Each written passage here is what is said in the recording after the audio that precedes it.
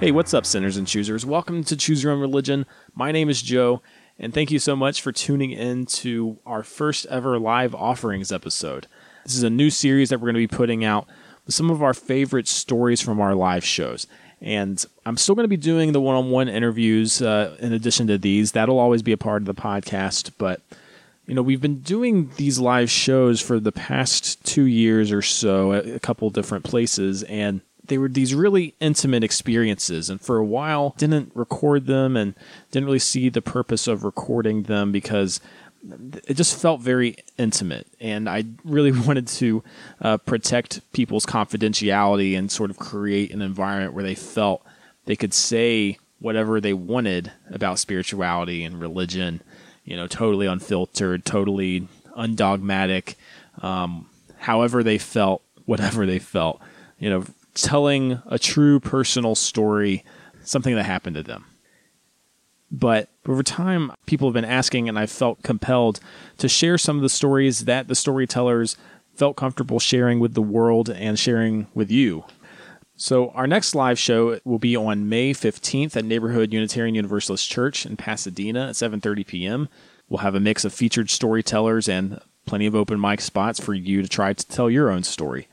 Now, I've been doing them in the Los Angeles area, and they're going to continue on in Pasadena, but I'm also moving to Boston to go to Harvard Divinity School this fall, and I will be finding a venue in Boston, assuming that people in Boston like stories. I've heard at least a couple of people maybe do. If you would like to put on a live Choose Your Own Religion, just send me an email to joe@chooseyourownreligion.com, and I would be happy to work with you. You can also find old episodes and more live events at chooseyourownreligion.com, as well as on the Facebook page. So, our theme today is life support, which comes about in a few different ways. This week we have stories about tarot readings, a New Mexico monastery, and a hospital miracle. And for this inaugural episode, they are all Los Angeles-based storytellers, and our first one today comes from Erica Blumfield. Take a listen. Please give it up for Erica Blumfield.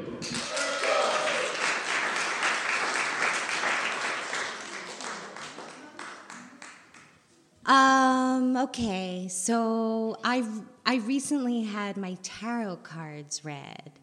I'm always looking for things to help ease anxiety, whether it be hanging out with my friends or hiking or yoga or dollar store sales. So when my friend called and asked me, I was like, sure. Also, when I was a little girl, my Aunt Anita always used to say, do you want your palm read? And I'd always be the first kid to be like, yes. And then she'd take her lipstick out of her bag and draw a big red circle on the palm of my hand and said, there, now your palm's red. And I, enjoyed the joke throughout my childhood, but my desire to have my fortune told, never fulfilled. My friend and I got there early upon my suggestion, and we went to have our tarot cards read at this place where they were also giving a lecture on the tarot, but they weren't trying to sell us anything, and I didn't even have to pay, so I knew it was going to be real. Clarice, the tarot card reader, summoned me, and we went into this cozy, study-like room with dim lighting. We sit at a small card table.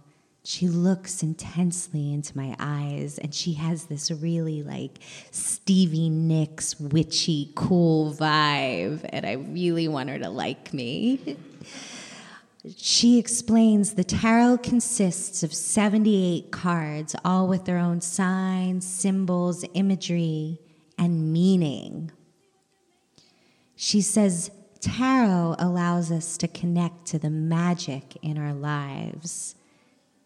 It helps us recognize the synchronicities, and it leads to us opening and following our intuition. And after all, what are we all looking for? We're looking for meaning. I dig. I like this. She hands me the cards and instructs me to shuffle while I think of a question and really set my intention on those cards. So I'm shuffling and my mind is racing. I'm like, okay, so I'm a person, I'm a friend, I'm a teacher, I'm a writer, I'm a lover, but I don't want to ask about a guy. I'm 43. I finally know, don't waste your question on a guy. Right? Thank you.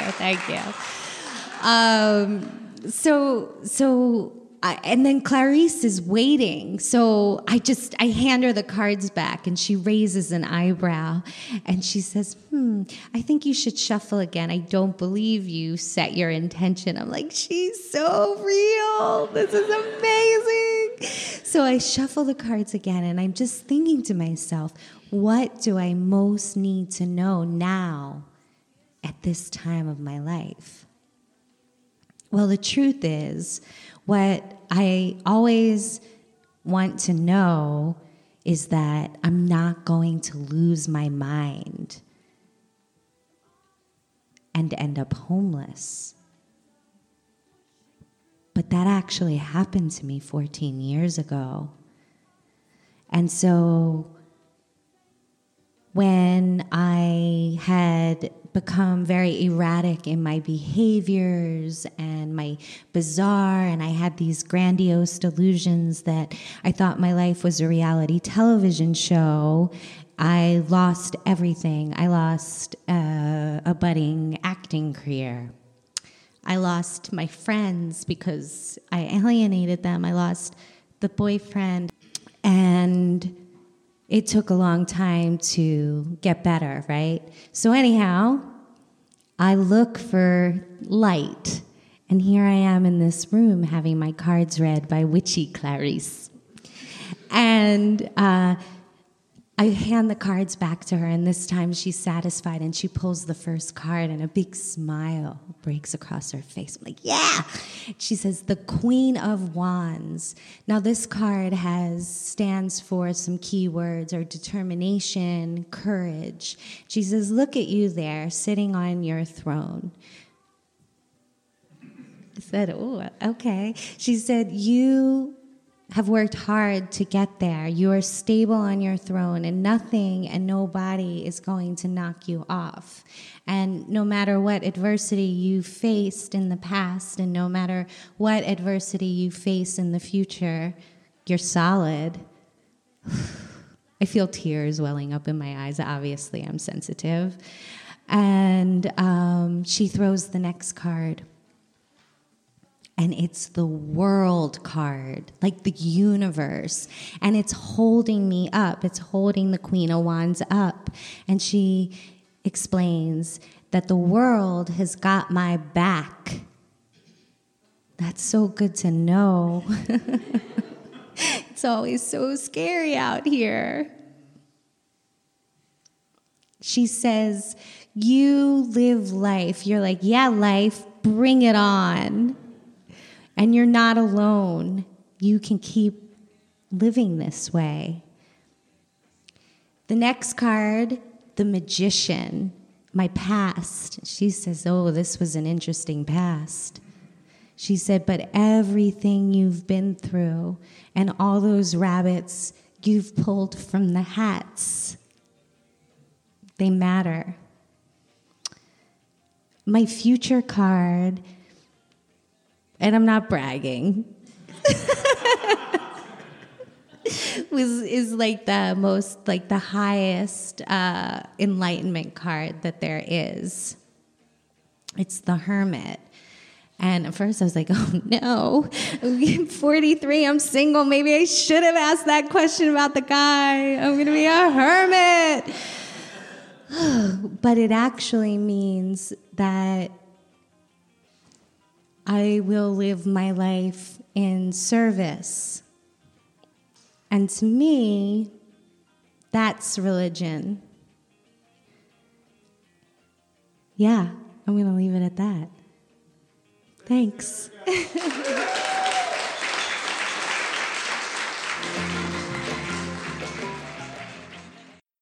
So that was Erica Blumfield. Thank you, Erica, for sharing your story. Our next story comes from Rex McDaniel, who you'll hear him allude to in his intro how he has some weird life parallels to me and my father, who's a Presbyterian minister, and I'll just verify that much is true, what he's saying. And I'll let him tell the rest of his story. But Rex runs a storytelling show called the Otter Story Hour here in Los Angeles, so please check that out if you're in the area. Here's Rex McDaniel. So some of you know Joe was raised in the household of a Presbyterian minister and went off and became a stand-up comedian in L.A., and I was formerly a Presbyterian minister, and my son went off to L.A. and became a Presbyterian minister. I'm basically Joe's father West, the same guy. In the middle of my career, felt the need for a sabbatical, for a rest, to take a big trip. I lived in Maryland at the time, and I decided to take a trip across the country. I came under the influence of a woman named Kathleen Norris. Did any of you ever read Kathleen Norris? She wrote a book called Dakota, and it's about her spiritual awakening. She was a poet. She got drawn to the family home in South Dakota and opened up as a spiritual person, a leader in that community. And she got involved with Benedictine monks. And she really pitches Benedictines and their spirituality and being in their midst. And so I thought, okay, part of this trip, I'm going to go to a Benedictine monastery. And there's one in New Mexico. It's called Christ in the Desert, New Mexico. It's in the part of New Mexico where Gloria O'Keeffe was and drew that part of New Mexico. And so I arrived there for my week with the Benedictines and moved into my little cell in the guest unit. And the first day began in the rhythm of the community and went to Mass. First thing in the morning is Mass. And understandably, the Protestants aren't welcome to the Mass, aren't welcome to partake in communion. I was a little alarmed. One person made bold to step forward, and the priest went like this.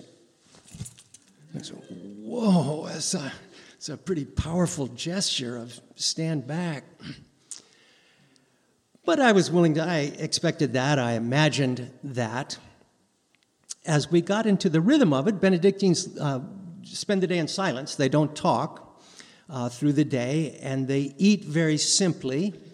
A lot of vegetable soup out there in New Mexico, not much in the way of dining.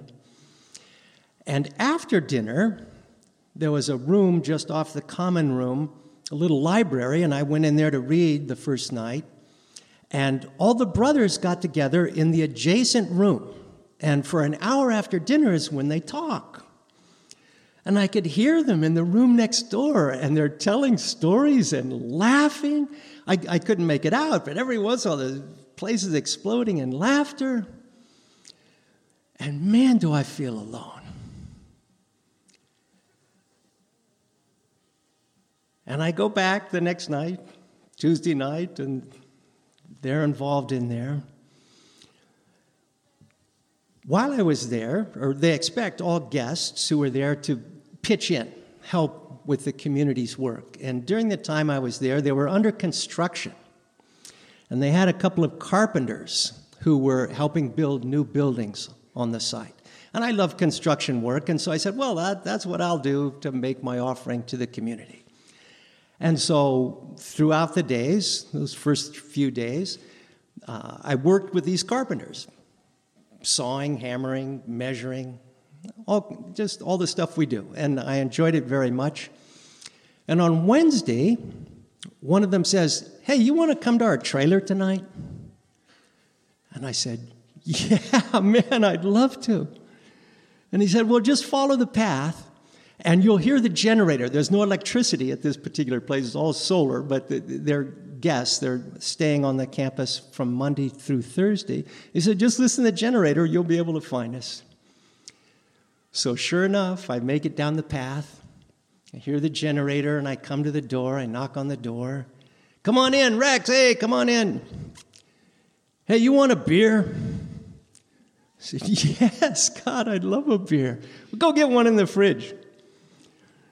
When I got in the kitchen, they go, and there's some bologna in there, too. You want a bologna sandwich? I said, yes. They go, these goddamn monks, I don't know how they eat. I said, man, how great. So I got my bologna sandwich and my beer, and I made it back to the front room of this trailer, and we sit down. And one guy was an Anglo guy, and one guy was Native American, his ponytail down to his waist. And out comes their stories. Who are you? What are you doing? Well, I'm a Presbyterian minister in midlife and thought I'd get away. How about you guys? And they both were ex-convicts. They both were involved with drugs in their 20s, got sentences, served 4 or 5 years, came out. They're now in their mid-30s. They've met a woman. They both have families. They're trying to keep their lives together. They come together in this little carpentry business. And they've gotten this job, so they work here from Monday to Thursday. They hustle back to Santa Fe, and Friday, Saturday, and Sunday, they work other jobs. They're working 7 days a week. Just keep it together, keep their families going.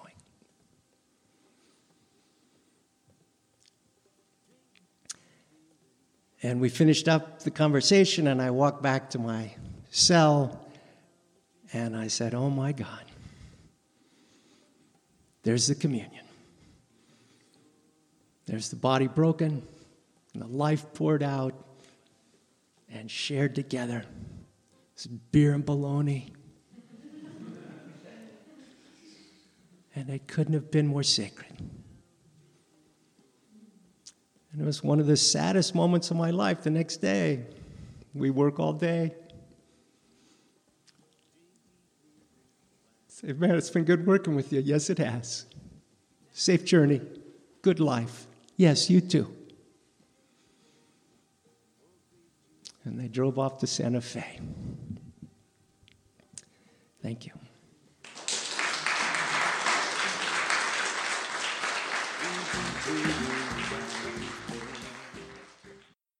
That was Rex McDaniel. Thank you again to Rex for telling your story. And finally, our last storyteller of today's episode is Ashton Clarke. Take a listen. It was about 4:30 in the morning when I got in my car to take a long weekend in Oakland, visiting a girlfriend of mine who was visiting there from St. Thomas. My sweetheart of 4 years, Mario, called me before I headed out to pray over me, as there was very little that either one of us did, either solely or as a couple, that we didn't pray for each other. It was about maybe 8 hours later, I don't remember, because I followed my cousin's advice and I used Waze instead of Google Maps. So I got a little turned around by the time I got off the highway. But I did get to Jack London Square, which is where I was staying. And so I immediately texted Mario and sent him pictures, and we talked on the phone before I went to my hotel. I'd been at the hotel for just about an hour when his sister called me and asked me if I had heard from the hospital. 15 minutes later, I did hear from the hospital.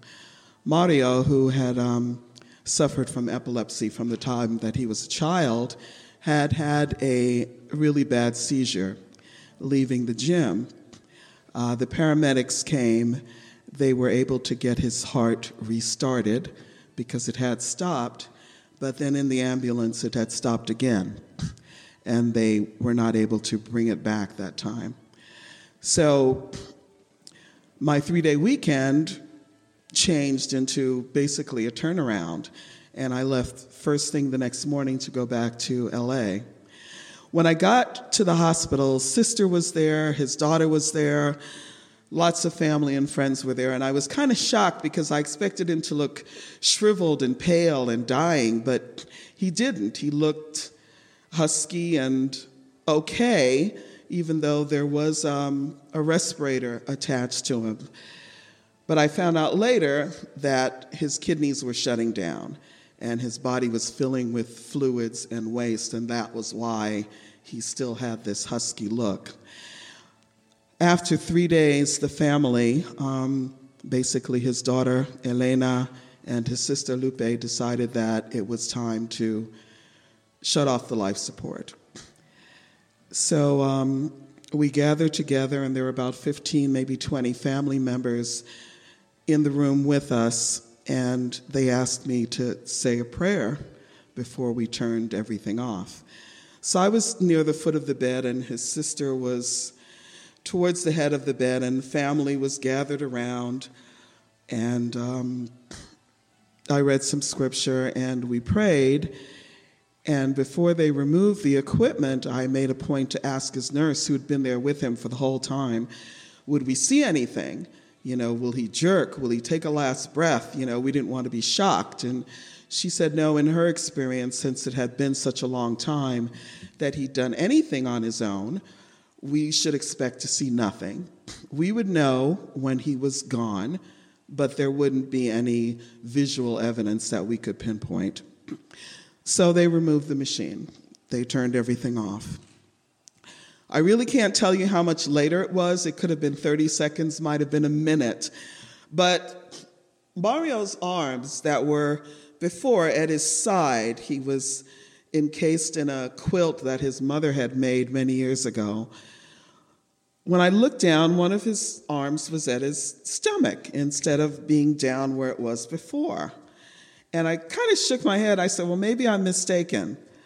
But then his other arm went to his stomach. And then both of his arms slowly started raising up. His sister ran over to me and she screamed, "Is he going to Jesus? Is he going to Jesus?" And I laughed and I said, "Yes, he is." And his arms stayed up for, I don't know, 10 seconds, I don't know. And then slowly, just as slowly and deliberately, they went back down. Everyone in the room, of course, was speechless, especially our nurse.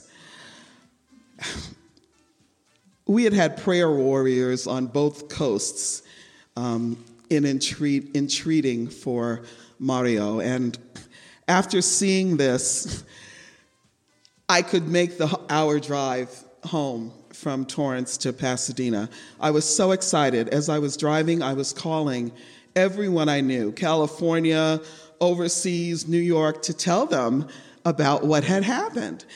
When I got home, even though I was by myself, it was like this thing, this miracle that we were allowed to see, that our God was there even at the end. This thing just carried me for days. It was enough to get me through days. But several months later, it wasn't enough anymore. Up to a year later, it wasn't enough anymore.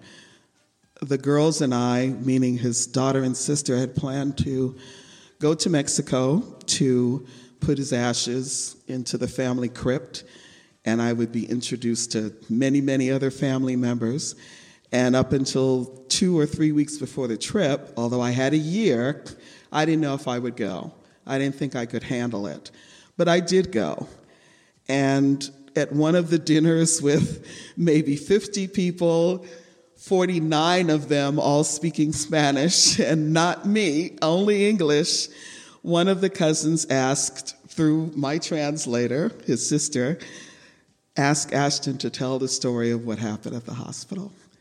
So I did, and one of the family translated into Spanish for me.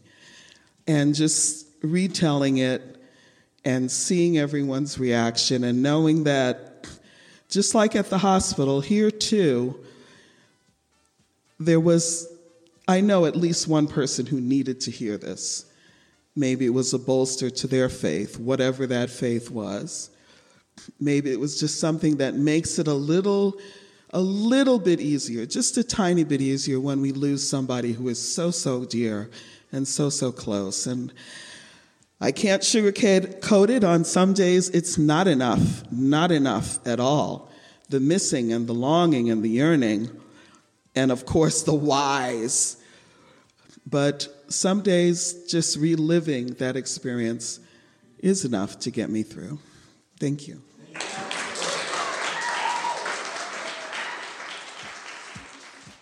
So that concludes our first ever live offerings episode. Thank you for listening. Once again, go to chooseyourownreligion.com or find us on Facebook to find old episodes and future events. And if you would like to put on a storytelling show, please email me at joe@chooseyourownreligion.com. I love you. Thank you for being who you are. Hey, Whoa. stop. Hey now, I know what you're thinking. This is an advertisement, and I want to hit that little button that goes forward 15 seconds. Don't you dare. Don't you dare! We gotta tell you about our podcast, TV Tunes. It's great, and you're going to love it. I'm David. I'm John. We host a podcast where every week a new guest comes and talks about their favorite cartoon from their childhood. Yeah, join us on Campfire Media as we become your new favorite podcast. It's gonna happen. Now you can fast forward because we're done, right? Yeah, the other podcast you're listening to. Whoa!